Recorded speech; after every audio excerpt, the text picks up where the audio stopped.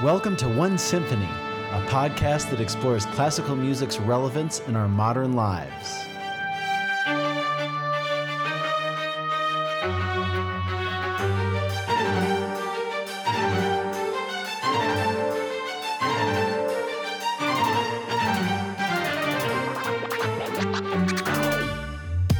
I'm conductor Devin Patrick Hughes, and I'm here to share with you stories and conversations with musicians, composers, and artistic entrepreneurs that aim to unite us into one symphonic world.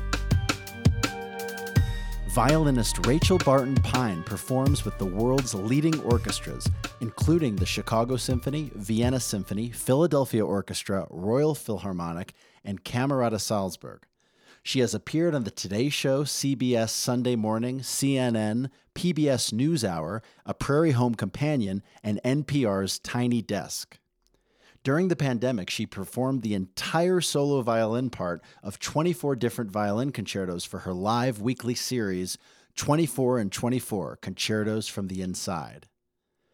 Her Rachel Barton Pine Foundation assists young artists through its instrument loan program and grants for education and career, and runs the groundbreaking Music by Black Composers project, which was launched in 2001.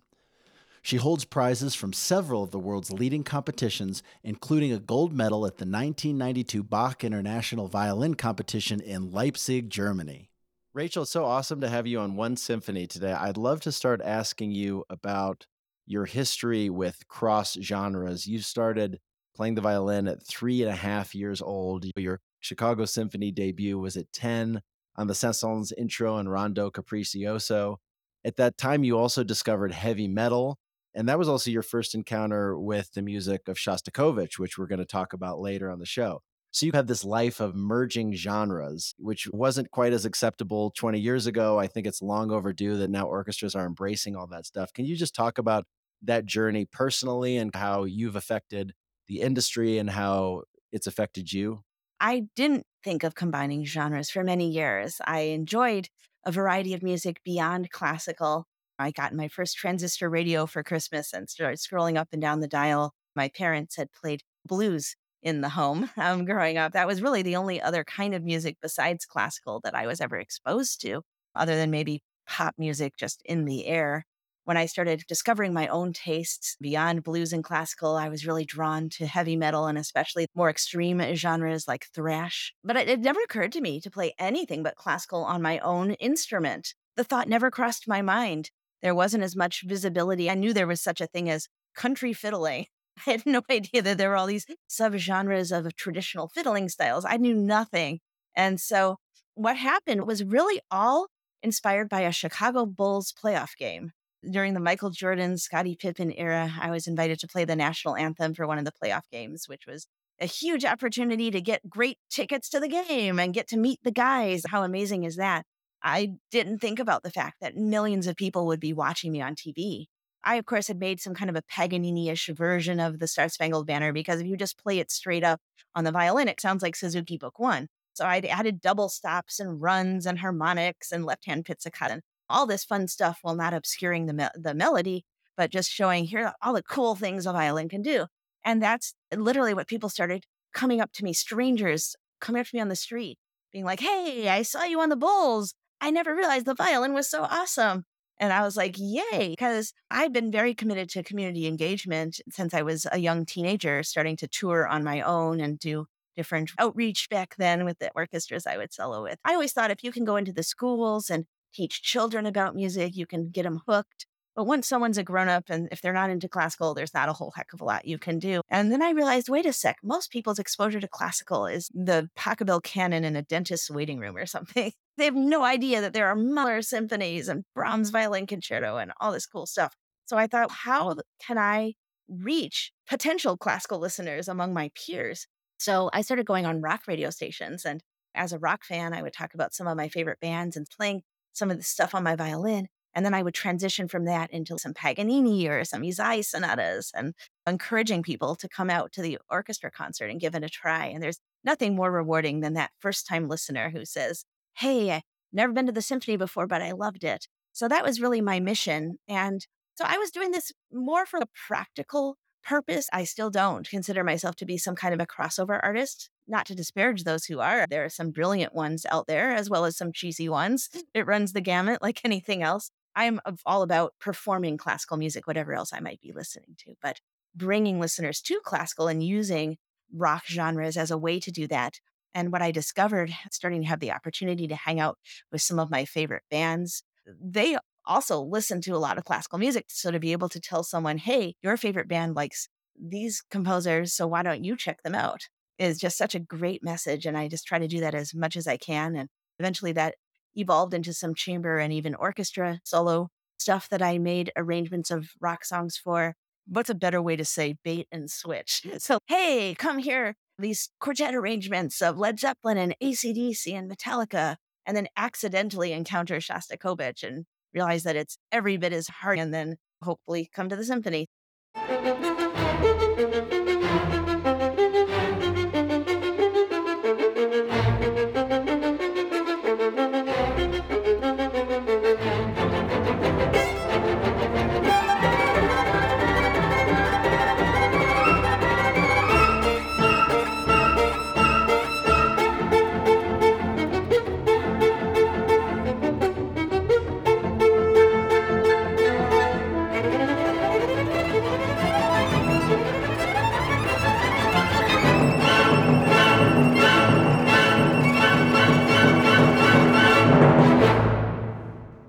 So that's really what I've been involved in. Of course, I've also now gotten into all kinds of different fiddle styles, also because of the Bulls, because Mark O'Connor is a big basketball fan and saw me play that same national anthem. And then he heard about some of the rock stuff I was doing on the radio and felt like I was a kindred spirit. And he invited me to start teaching at his fiddle camps. And obviously, I wasn't teaching fiddle, but it doesn't matter if you're playing bluegrass or Celtic, you still need a good bow hold. So he would always have a classical teacher on the faculty, and I would do that plus some heavy metal and maybe some Baroque ornamentation, how to jam on Bach. Ended up learning how to do some of that stuff myself along the way. And so actually, it's really interesting to then, through that experience, see how not only are many genres inspired by classical, like thrash metal, but also a lot of classical is inspired or incorporates elements from other genres, all the traditional and folk music that's been incorporated rhythms, melodies, harmonies into classical throughout the centuries, whether it's Dvorak and Czech music or Bartok and Hungarian music. And now with starting to really combine my two loves, again, not crossover. As far as I'm concerned, this is straight up classical, but classical inspired by metal as yet another thing that can be incorporated into classical. And what's really cool is that classical inspired by metal means that it's classical inspired by something that was inspired by classical in the first place. So there was a group that I was listening to one of your interviews, and you talked about a group called I Headbanged Shostakovich. And I was doing a little research and trying to find it. And that page no longer exists, but I out know, of, it's so sad. yeah, So when you out say of, group, not a band, we're talking about a Facebook group called I Had Banged a Shostakovich, and it was around for lots of years. and it took me down a rabbit hole of people listing all the things that you could headbang to. And when I think about it, it's like headbanging is just an expression of something that deeply penetrates our soul, right? You hear music, you have to move to it. And one of the things that came up is Rite of Spring. And someone was, I can't believe Rite of Spring hasn't ever been mentioned. And then somebody else mentioned it's hard to headbang to mixed meter. The mixed meter is a composer's way. And for example, from Stravinsky's Rite of Spring to I'm doing a piece now, Anna Klein Masquerade. It's an idea of a 500-year-old ball. But now when people are dancing, they don't necessarily like to be thrown off the meter. So I think it's really No, but interesting. then there's all like Meshuggah and stuff like that. There are plenty of bands that use mixed meter all Yeah. over the place. Yeah, yeah. And for dancing and maybe even for headbanging as well. I'm curious, just going back to the I headbanged to Shostakovich. When we think about classical music, I think a lot of the mainstream culture, or maybe people who are more hesitant to have classical music in their lives, they think of it as maybe being beautiful and serene and something that takes you out of modern day reality and has to soothe the savage beast in a way. It's really ironic. I spent all these years saying classical is just as exciting and epic and intense and everything as your favorite rock music. And then what did I do? my baby was born and I made an album entirely of lullabies designed to put you to sleep. So now I don't say classical is not just pretty music that puts you to sleep, because that was like my first number one on Billboard album and it's for putting you to sleep. So now I just say classical does everything.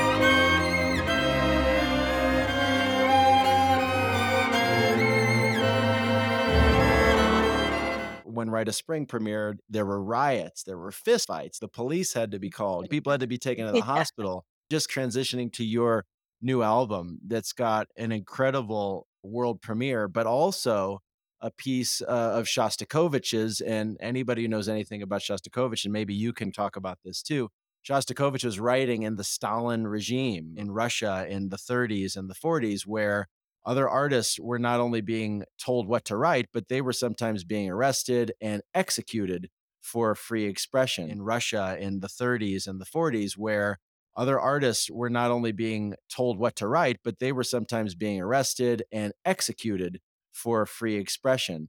And Shostakovich's music bears this heavy, almost impossible to keep going. He was able to create and he was able to poke fun at Stalin, and he was able to express himself and the desires of his people.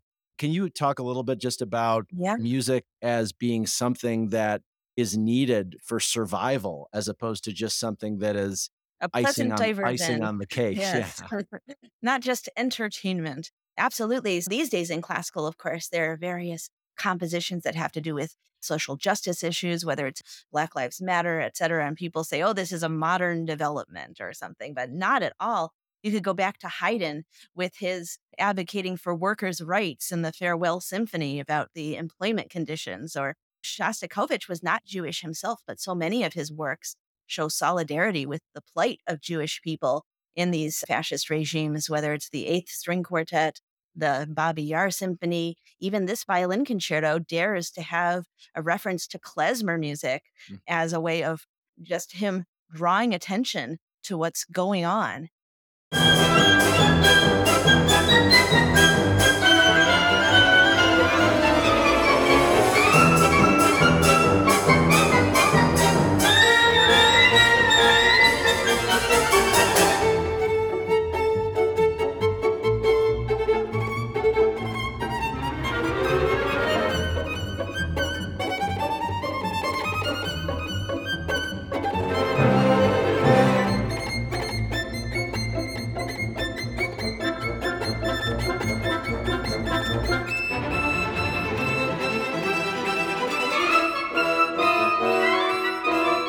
And so music being used to shine a light on injustice and to make us feel things that go beyond words. Music can be so powerful in that way, even without lyrics. And so that reasons why music is so important to humanity. And also just on a purely emotional level, to be able to express what's going on in our lives through the medium of music. And with Shostakovich and so many of the citizens of that time and place, with this kind of capricious persecution that could strike at any moment. He has fear, he has anger, doubtness, all of these things that he's living through. Now, of course, what does it mean as a performer? And as a modern listener, there is no more USSR. There's certainly lots of messed up places in the world, and personal stresses that each of us has at various times in our own lives. I think we can never put ourselves truly in the shoes of someone from the past who experienced a very specific moment in history, but we can still feel these feelings and very often absolutely relate to them. And so I think it's not just a historic postcard of some sort, but it actually serves an ongoing purpose in our lives to have this music exist, to have it played and have it heard. We think we know so much about history, but obviously it's one person's account, it's been changed, et cetera. But when you listen to the music, like, for example, Beethoven Eroica Symphony, what was it like to live after the French Revolution in a society that was basically being overrun by one person who wanted to become the emperor of the world? And then Shostakovich, we can feel that. We may not know what that feels like to have to keep a bag under your bed because you could be arrested at any moment. But with Shostakovich's music, we can really we can feel that and not just read about it. We can feel the feelings that happen. And that's and you talk about this a lot in terms of music connects all of us across not only different genres, but different times and different cultures, etc. Absolutely. And that's why it's a little cliche to say classical is a universal language, but still, this art form that originated definitely from white male Europeans is now created by, performed by, has meaning to people of all races and ethnicities from all over the planet. And it is something that can bring us together, can help us understand one another, even if we don't speak the same language in terms of talking. One of the really cool recent recordings you've had is by the Syrian composer Malik Jandali, but he also talks about borders don't exist for him. I would love for you to talk a little bit about that recording project and that experience. And also, you were working with Marin Alsop as the conductor and recording in Vienna. Thank you so much for mentioning that particular album. I'm super excited about this concerto. Actually, have yet to perform it. Every chance to get word of it out there, including this podcast, can only help in that regard. Once it hits the concert stage, I think it's going to really take off, and hopefully with other soloists as well.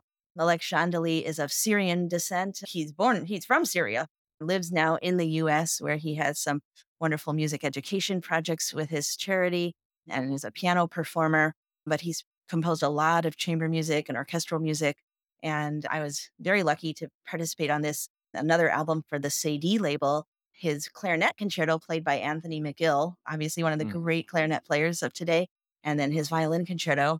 And Marin Alsop has been a big advocate of his music for a number of years. She and I have worked together a couple of times, but most recently at Ravinia 2 summers ago, when I got called in on 3.5 hours notice to play the Prokofiev first violin concerto.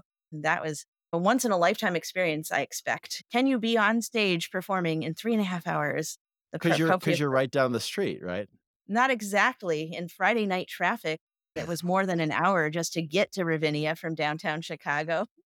Yeah, I studied the score while my husband drove the car, and that was quite the adventure. So it was nice to reunite with her when we actually had some breathing room to rehearse and prepare. But this concerto is, and just like I was saying about anything can become classical music. So here is this Middle Eastern Arabic sounding violin style and musical style in the context of a Western instrument orchestra. Though in my violin concerto, he does one cool thing. He includes an oud, which is the plucked lute that's very typical to a lot of Arabic musics. I'm sure you might not have ever heard the word oud, but if you hear the instrument, you'll instantly recognize its timbre. I'm sure you've heard it numerous times, whether it's been on soundtracks in hummus restaurants, all kinds of places where you would encounter the oud in the air. Having it pop in from time to time in the score of the orchestration actually adds a very special characteristic flavor. But the violin part itself has a lot of augmented seconds and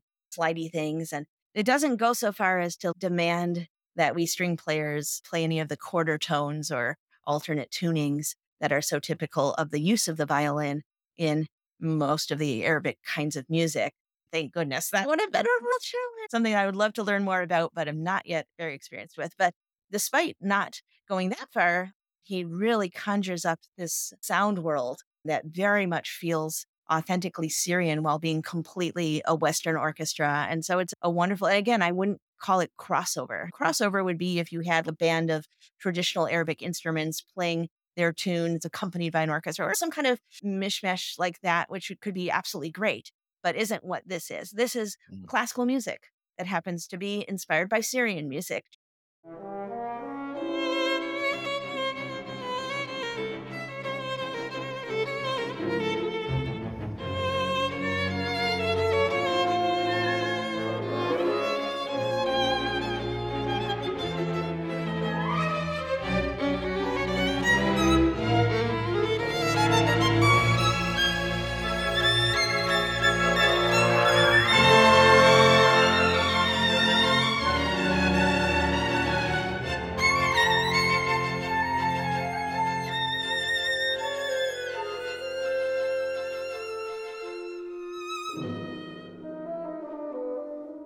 And I feel like there hasn't yet been enough Arabic inspired music. I was fortunate to work with the Egyptian and Lebanese descended young composer Mohammed Fayrouz about I a know. decade Yeah. earlier. He wrote a Yeah. fantastic unaccompanied suite for me that I have recorded, and also a violin concerto that I've performed and not recorded, as opposed to this one that I've recorded and not performed it.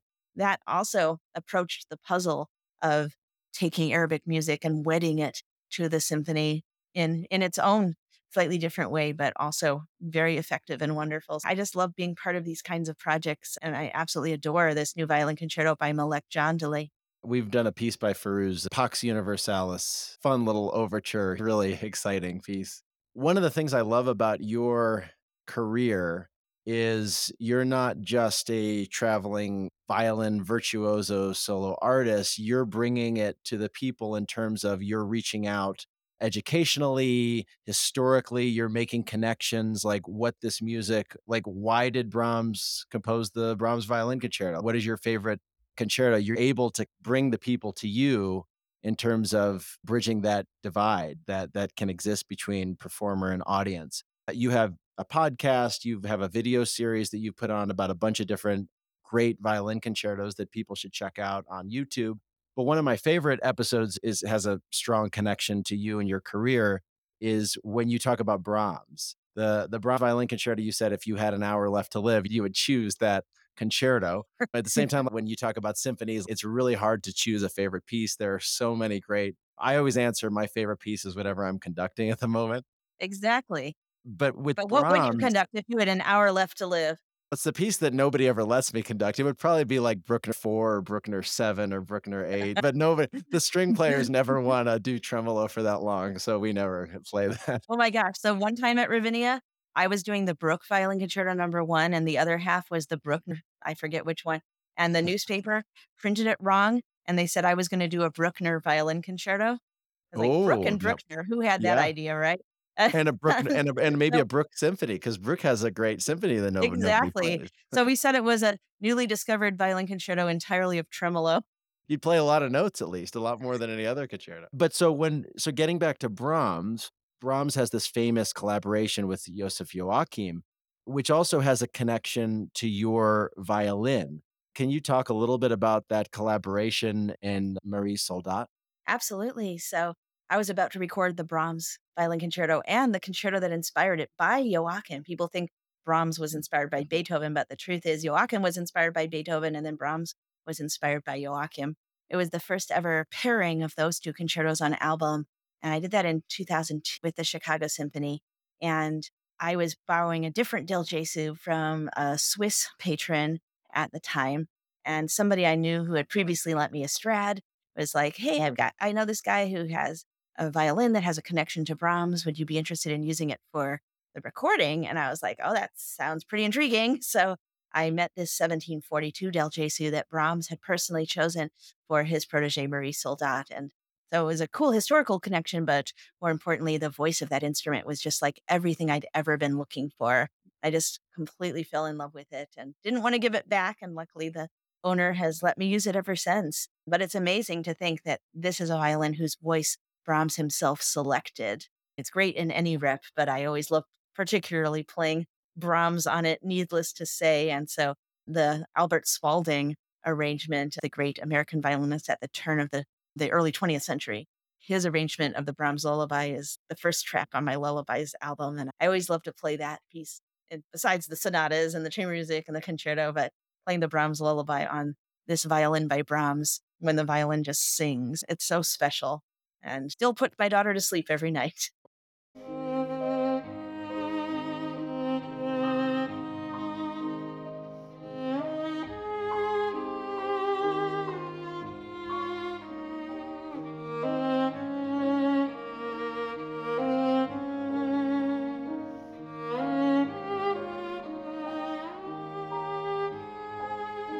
One of the things you get into a lot is different styles of different concertos and playing, trying to recreate the voice of the composer and maybe virtuosity versus profundity. And speaking of Brahms, he's a composer that was in a big debate in terms of the progressive camp versus the conservative camp and the idea of program music versus absolute music.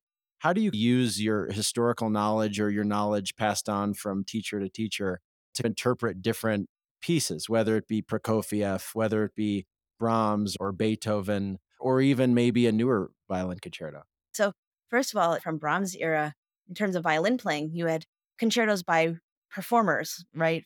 By violinists writing for themselves, and then concertos by composers who were primarily keyboard players. Maybe they'd played a little bit of a string instrument, but they weren't writing for themselves to get up there and play the solo part.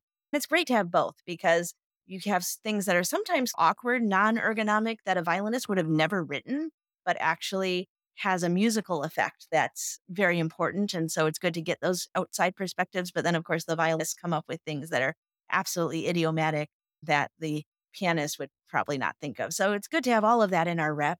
And you take a guy like Wieniawski, right? He wrote triple stops. In the Brahms Violin Concerto, there are passages of triple stops. Now, the Brahms Violin Concerto, the triple stops are about weight and harmonies, and they're supposed to be played with a seriousness of purpose and a musical line. In Wieniawski, the main point is, hey, look, I can play some very impressive triple stops. And that's not to say that it's empty, flashy trash. It's just about what's the word kids use these days? Swag, right? It's about flair. And that's a type of expression as well. And so people who play Brahms too show offy are doing him a disservice. And people who play Wieniawski too seriously are doing him a disservice. You're supposed to He's got gorgeous soaring melodies as well. But then when you get to one of these crazy passages, you're supposed to do it with, check this out, fun swagger. And so even if and it's interesting to work with kids because sometimes they'll feel like if I do that, I'm portraying an egotistical attitude on stage that doesn't fit with my personality or who I want to be. And I always argue, wait a sec. You might be in a bad mood, but you've still got to play the cheerful, bubbly last movement of the Mendelssohn. Or you might be perfectly joyful, and yet you've got to play the tragic opening of the Shostakovich. We're always being actors. Or even if you're a humble person, you need to be an actor and portray Wieniawski's whatever, a little bit of arrogance there, right? It doesn't mean that's who you are. It just means that's the character that you're inhabiting. But there is some kind of a marriage in a way between your personality and the composer's personality. And where do you draw that line? And sometimes in the past, artists have just always sounded like themselves, but their Mozart was not really any different than their Bach. And they didn't really even think about his historical style or any of that. And now sometimes we try so hard to go in the opposite direction that we forget to put ourselves into it. So trying to find that balance. And then there's a third component that sometimes gets entirely missed, which is the dedicatee and what was their personality, like Bruch's Scottish Fantasy. If you think about Bruch and his German compositions and his grumpy personality, you would think, okay, the Scottish Fantasy should be played Brahms. But then you think about the fact that it was written for Pablo de Sarasate, one of those elegant, flashy soloists, and Sarasate himself toured in Scotland, which Bruch didn't do, at least not until after he had already written the Scottish Fantasy. But he wrote it for Sarasate, knowing that Sarasate had hung out with guys who were playing strathspeys in pubs, and that Sarasate would know the Celtic inflection of these tunes. I actually think it's more correct and more effective, which is more important than being correct. Is it effective to play the Bruch Scottish Fantasy with a Celtic flair? Because that's what Sarasate would have done, because you can't be in Scottish pubs and then play your Scottish tunes German after that. Fast forwarding to present times, the more living composers I work with, the more I get a sense of how much leeway is there between their intentions on the page in the print and what leeway they are comfortable giving the interpreter. They put a certain tempo down on the page. Are they wedded to that, or is there some flexibility? What about strict pulse versus taking rubatos? There are just so many little details of bringing it to life. Sometimes the composers don't think of all the interpretative options that might exist. And the best pieces, I believe, can be interpreted in a variety of different ways and be effective depending on who the performer is, within certain boundaries, of course. And so while every composer is unique, having worked with now a large quantity of them, I can now feel like I have a better idea in mind when I'm going and doing the Schumann concerto or something and thinking, okay, if I was talking to him, what might be his answer to a question I would ask him? Can't know for sure, but can certainly have a much better idea of the freedom of both the responsibility to obeying the composer, but also the freedom that might exist within that. I feel like I've become a more effective and more brave interpreter of dead composers, the more living composers I have the chance to work with. I'm curious about your project of tying a classical masterwork piece to a new piece on in particular, on this new album, Dependent Arising. You've got this collaboration with Earl Maneein, who is a heavy metal guy, but he's also a trained violinist. It's happenstance how it came about. And it brings in Buddhism, it brings in the Heart Sutra and this idea of acceptance of death. And I would just love to hear about how that collaboration came about and why you decided to pair it with the Shostakovich A minor violin concerto. Things don't start as vinyl anymore these days, right? So you don't have your A side and your B side. We still talk about B side. And sometimes people don't realize, like my Mendelssohn Schumann record, I really wanted to record the Schumann with this particular conductor, Gustav Mueller. And then there was a question of what do I pair it with? And the Mendelssohn was the B side. People just assume it's the other way around. And in this case, while the Shostakovich was definitely on my wish list of things that I plan to or hope to record in my lifetime, the impetus for the project was Earl's concerto. And then it was a question of what do I put it with? And there was really only one possible answer because there's no composer more beloved by metal fans than Shostakovich and more dark and powerful in that same kind of a way. There are really only about a handful of electric heavy metal violinists in the US, and Earl and I are two of them. So we knew each other not from the fact that he graduated from top conservatories, we knew each other from the metal scene. And I was a fan of his guitarless band, Resolutions 15, which is like metalcore, death metal kind of vibe. And I knew that he was the songwriter for his band. And I wanted something of his to be able to play in a classical concert. I was working with my band at the time, Earth and Grave. That's Earth and Grave, not Earth and Grave or Earth and Grave, but Earth and Grave, which was a mixture of doom metal and thrash metal. We knew of each other, and I was like, hey, can you write something for me for unaccompanied violin? Because unaccompanied violin rep is so flexible. You can bring it to a radio station. You can bring it to a school visit. You can bring it to a private soiree. You can play it for an encore after a concerto. You can throw it on to a violin piano recital as an unaccompanied piece in the mix. So just so many more opportunities to play an unaccompanied piece. So I asked him to write one for me, and it was absolutely brilliant. Classical music, but inspired by all this language of metal.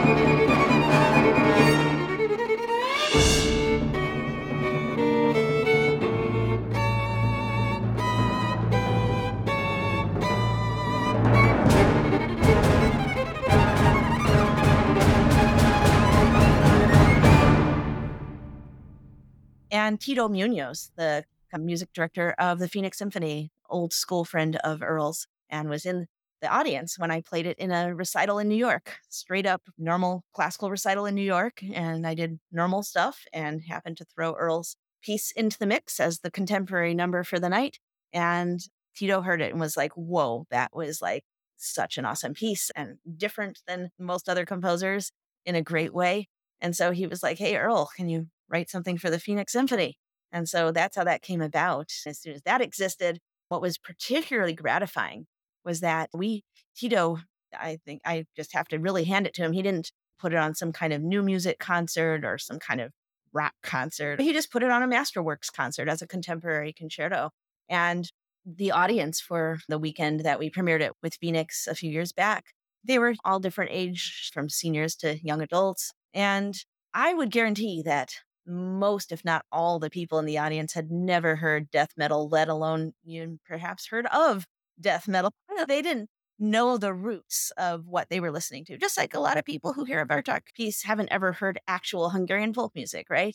You don't have to know the roots to appreciate its classical derivation. So they just heard this as a newly written violin concerto, and people went crazy for it. People loved it. I'm sure if you played actual death metal for a lot of these seniors, they would not appreciate it whatsoever, but they loved what Earl had done with this symphonic work. And it was very successful. And we all loved it, but we aren't objective. And so then Tito and Earl and I were like, whoa, I think this has potential here. This was really well received and we got to do something more with it. I ended up soloing with an orchestra in France. And then I just became really convinced that it had to be recorded and shared more widely. So we put the album project together and I couldn't be more thrilled with how it came out.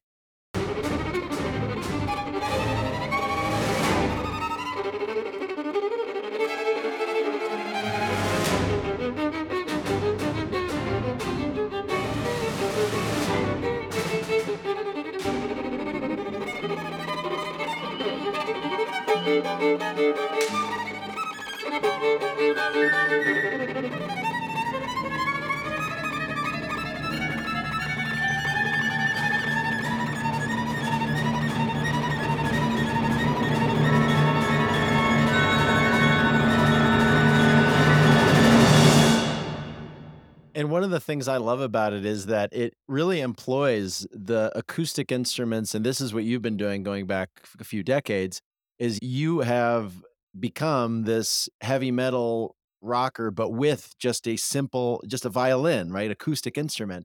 And that's the great thing about this concerto is that it's not bringing in not that I don't love drum sets, but it doesn't have a drum set. It doesn't have any kind of Yeah. electronica. It's just the acoustic sound of the orchestra transmogrified into this concerto. Exactly. So when it comes to the violin, when I'm playing with my metal band, I'm playing a flying V 6 string. Earl plays a Okay. 7 string with his metal band.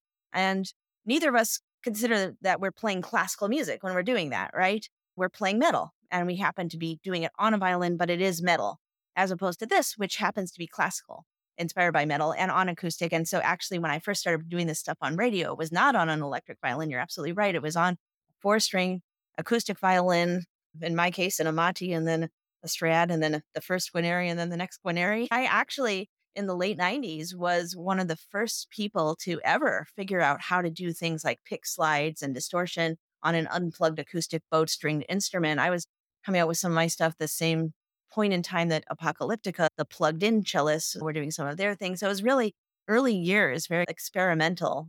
And it's been fun to teach people all through the years at pedagogical conferences and things like that, how to make rock sound effects on an unplugged acoustic instrument. And it's so much fun. So we had the big decision for this. I knew I was going to play on my Guarneri and not on an electric violin because that's a different instrument. And in fact, there are concertos for electric violin. Tracy Silverman is actually has a career as a classical electric violinist with concertos written for him by John Adams and Nico Muhly. The big question is, do we use a drum kit? And that unfortunately just creates this domino effect of problems because the drum kit is too loud for an orchestra, even if it's not amplified. So then you got to put it behind plexiglass, but then they can't hear everybody. So then you got to put a monitor, which means you've got to put microphones around. And then a lot of great drummers aren't used to following a baton. It's just a can of worms. So we were like, let's see if we can do this without that whole thing. So then it was like, okay, should we just use the instruments of the symphonic timpani and percussion to replace the kit, like a cymbals and a bass drum instead of the rock kit cymbals and bass drum? And that didn't work at all. Earl can tell you more about that, but we were very blessed that Arizona State was willing to do some workshopping with us, and we got to experiment with different options and see what didn't work. And ultimately, Earl came up with some just amazing, genius solutions to how to get things like a blast beat with just like strings and trombones and all these, and how to create those things. It's amazing to say after all these years of classical music, he was breaking new ground, doing things with an orchestra that had never been done before. It was so exciting to witness that happening. I hope everybody listens to this album, not only Dependent Arising, but of course the Shostakovich, how you play the emotion and the kind of fear and in elevation that you bring to it is incredible. As a solo violinist and as a recording violinist, people always see the final product. They see somebody playing the Bruch Violin Concerto or with a new piece. You turn it on your Spotify and you hear it, but you talked about this idea of workshopping, and I know you've played many concertos probably hundreds of times with different orchestras.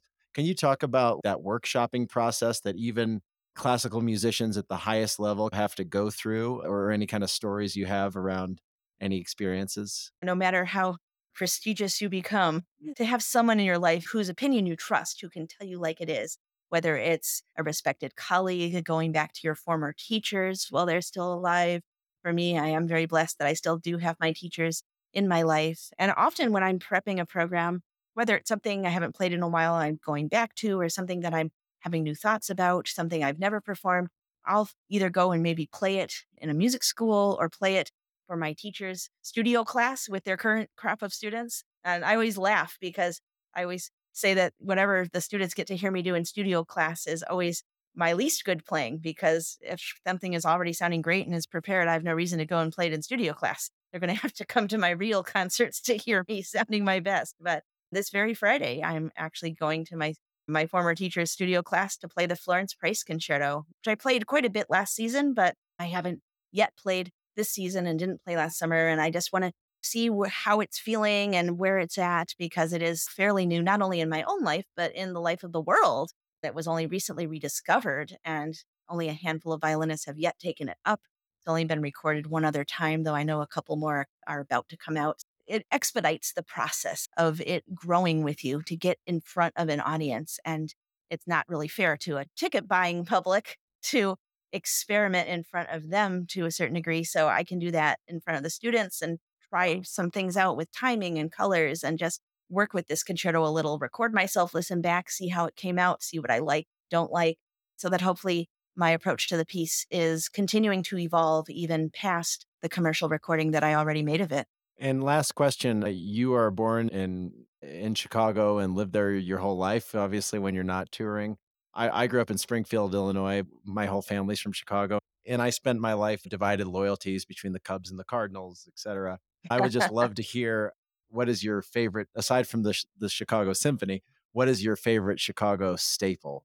Gosh, there's deep dish pizza, which my New York friends always fight me whether it even ought to be called pizza, but It's whatever. pretty darn good Um, pizza, I'll say that. It's pretty good. Now, for me, it's Chicago blues, because my parents, before I came along and ruined their fun, their date night was always going to a blues bar and seeing great blues bands and listening to blues records. And whether it's the outdoor blues at Blues Fest and neighborhood fests, or going to blues bars. And the blues, of course, is at the root of so many different kinds of music that came later. But the Chicago blues has a very special place in my heart. And I feel like that's my wonderful local music, even though I certainly love a lot of other local music, whether it's being a teenager back when I used to go to underground clubs and dance to industrial music and house music back when those were new flavors on the scene. There's just so much going on in Chicago. You name a genre, we have a scene for it. Things people wouldn't even imagine. We have a country music scene. That's not my cup of tea most of the time, but we have one. And I couldn't be prouder of the fact that we've got everything going on. I love the fact that Chicago has so much sophistication and depth, whether you're talking about our early music scene between the medieval and Renaissance stuff at the Newberry Consort and the Haymarket Opera, which is unique in the country, presenting period opera with period staging. We've got an incredibly vibrant new music scene. And of course, the symphonies and opera, not just one, but multiple opera companies, great orchestras all around the region, youth orchestras, not just the one, but we've got multiple fantastic multi-level youth orchestras, great music schools. We've got so much. What I think sets Chicago apart is the friendliness and supportiveness. All of the new music collectives and series and groups get together and have mutually supportive activities and collaborations, and all the early music people are friends with each other. There's just this sophistication of a major city on the East Coast, but married with the friendliness of the Midwest. And I just think it's the perfect place to be a musician. That and a gorgeous skyline. You can't go wrong. Thanks so much, Rachel, for being a guest today, and I look forward to sharing your music and following you in the future. Thank you. I would be remiss if I didn't mention one of the most important things about Chicago, which we've been talking about this whole conversation, our unique not for profit label, Cedille Records, with which I've made so many of my albums. And I couldn't be more grateful to them for their amazing artistic collaborations that, unlike most labels, they've really permitted me to follow my vision with all of these different project ideas that other labels would have probably dismissed as unviable commercially, but Sadie has allowed to flourish. So yet another great thing about Chicago, and thank you so much for mentioning so many of them in this chat. Thank you, Rachel. Thank you for joining us on One Symphony. Thanks to Rachel Barton Pine for sharing her talents and stories. You can find her music wherever you listen. Music selections performed by Rachel come from the album Dependent Arising, including Shostakovich's Violin Concerto No. 1 and Earl Manein's Dependent Arising, Concerto for Violin and Orchestra, with the Royal Scottish National Orchestra conducted by Tito Munoz. Malik Jandali's Violin Concerto was performed by Rachel along with the ORF Vienna Radio Symphony Orchestra with Marin Alsop conducting. Thanks to Cedille Records for making this episode possible. You can always find more info at onesymphony.org, including a virtual tip jar if you'd like to support the show. Please feel free to rate, review, or share the show. Until next time, thank you for being a part of the music.